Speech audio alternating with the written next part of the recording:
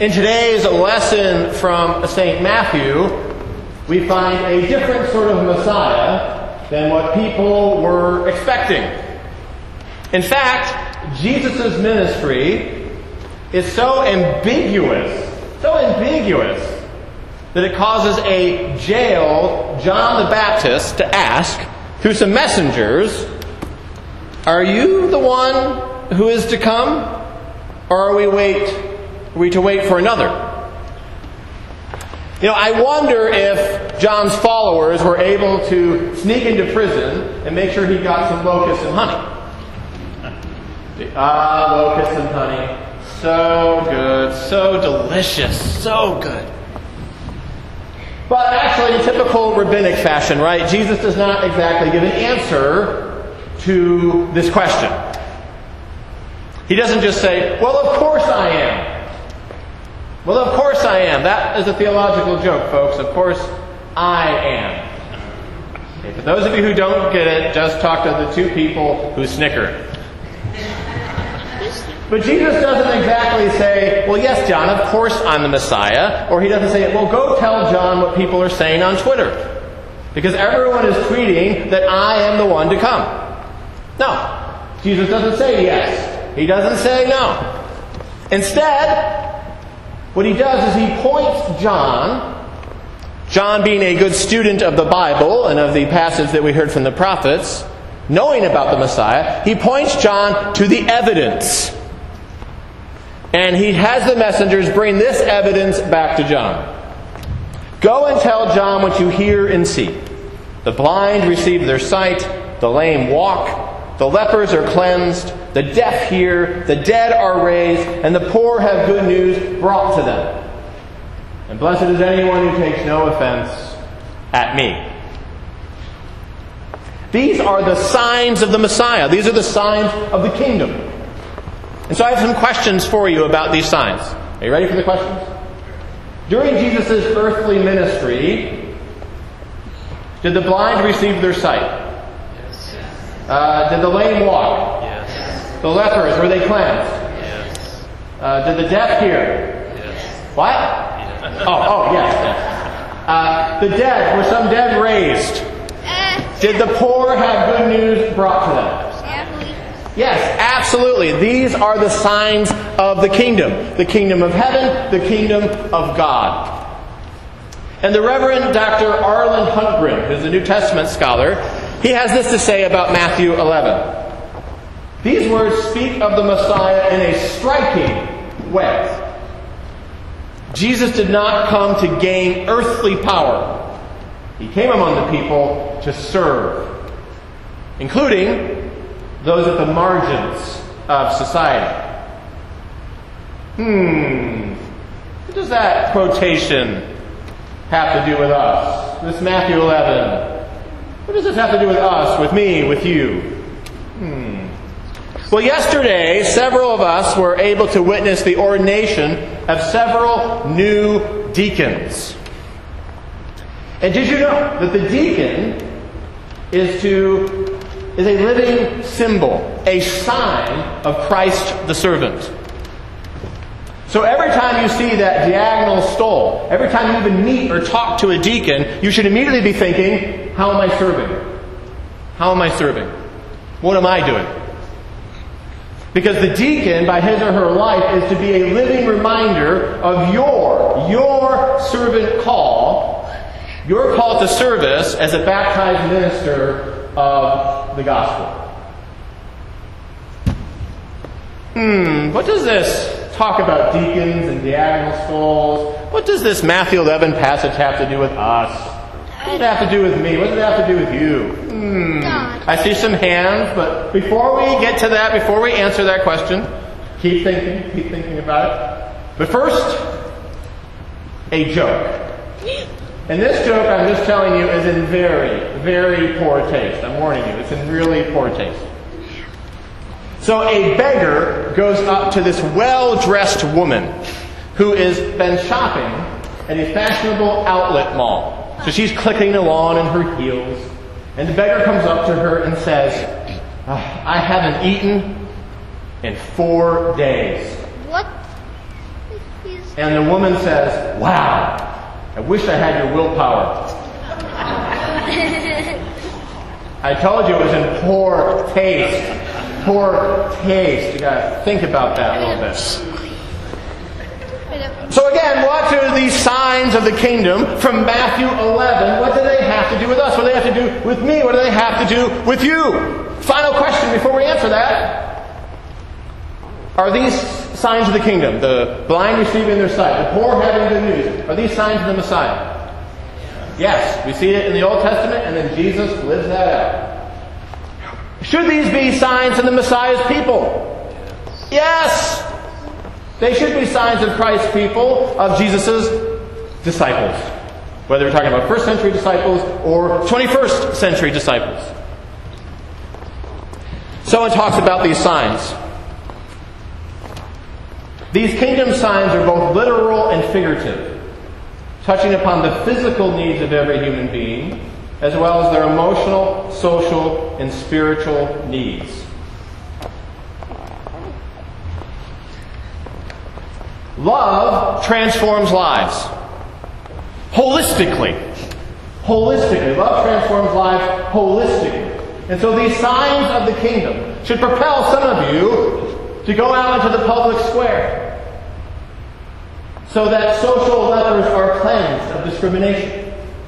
And so that the poor have good news brought to them in the form of helping hands and just laws. Can you imagine yourself doing that? This can be kingdom work. This can be a way of serving at St. John's and beyond. These signs of the kingdom should propel some of you to help the blind to see. Those blinded by their prejudice, blinded by their lack of confidence, blinded by their guilt. And you should help the blind to see through your patient example and conversation. Can you imagine yourself doing that? This can be a form of kingdom work. This can be a way of serving at St. John's and beyond. These signs of the kingdom should propel some of you to pray regularly and intensely for the dead to be raised. In communities, families, and individuals where faith, hope, and love have died. Pray for the dead to be raised. Can you imagine yourself doing that? This can be kingdom work. This can be a way of serving at St. John's and beyond. And now, for those of you who are looking down, this big spiritual homework question.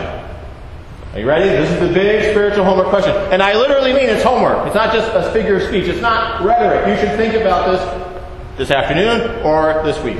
Here it is. What are the most fitting and faithful ways for you to participate in the signs of the kingdom? What are the most faithful and fitting ways for you to participate in the signs of the kingdom? As an individual, as a couple, as a family, as a church family.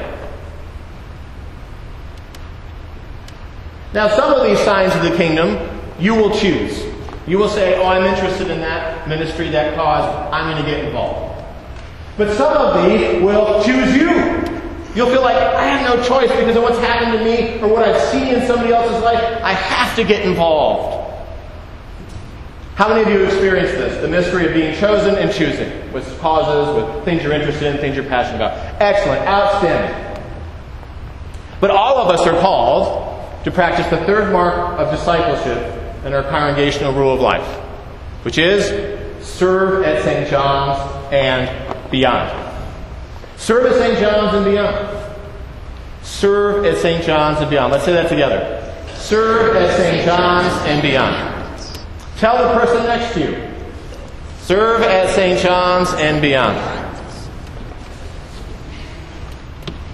Now, we are starting a new Christian year with Advent, and we are wrapping up the year 2019. So what I want you to do is I want you to imagine serving at St. John's and beyond over the next 12 months. Could be in little ways here, could be in big ways out there, could be in big ways here, little ways out there. But anyway, however you do it, I want you to imagine over the next 12 months serving at St. John's and beyond. I want you to imagine the challenge, the positive challenge that might bring to your life, the growth that will take place through that service. But most of all, I want you to imagine the knowledge you'll have that you'll have made a difference.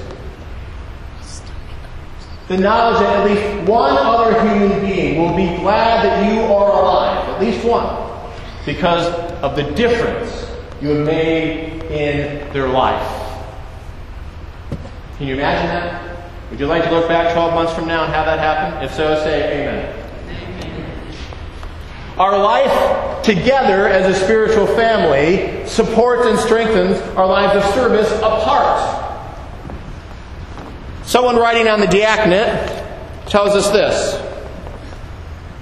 Fittingly, the deacon, the sign of the servanthood of Jesus, dismisses us at the end of the Mass with, "Go in peace to love and serve the Lord." So love and serve the Lord beyond those red doors. Beyond those red doors. And then each week come back through those red doors to this altar. To confess, to be refreshed, to jump in the river of repentance, and to be renewed, and then sent out again to serve. That, folks, is the pattern of the discipleship life.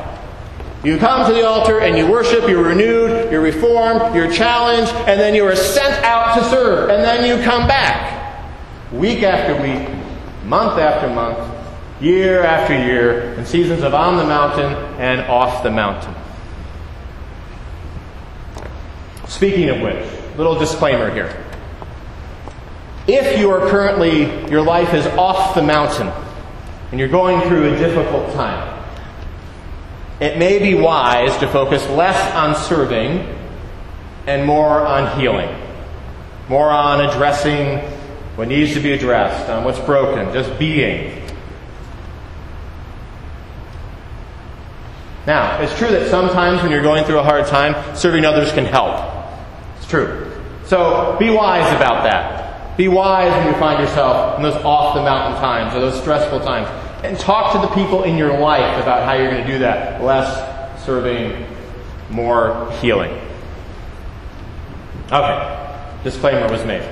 This Advent, be on the lookout, be watching for the signs of the kingdom. These signs we hear about in Matthew 11. Look all around you in your daily life, not here in the church, but in your daily lives out there. Look for the signs of the kingdom and join in. Participate in what God's already doing. Let those signs propel you to love and serve beyond the red doors. Let those signs change you, even as God will use you to change the lives of others. So, serve at St. John's and beyond. Amen.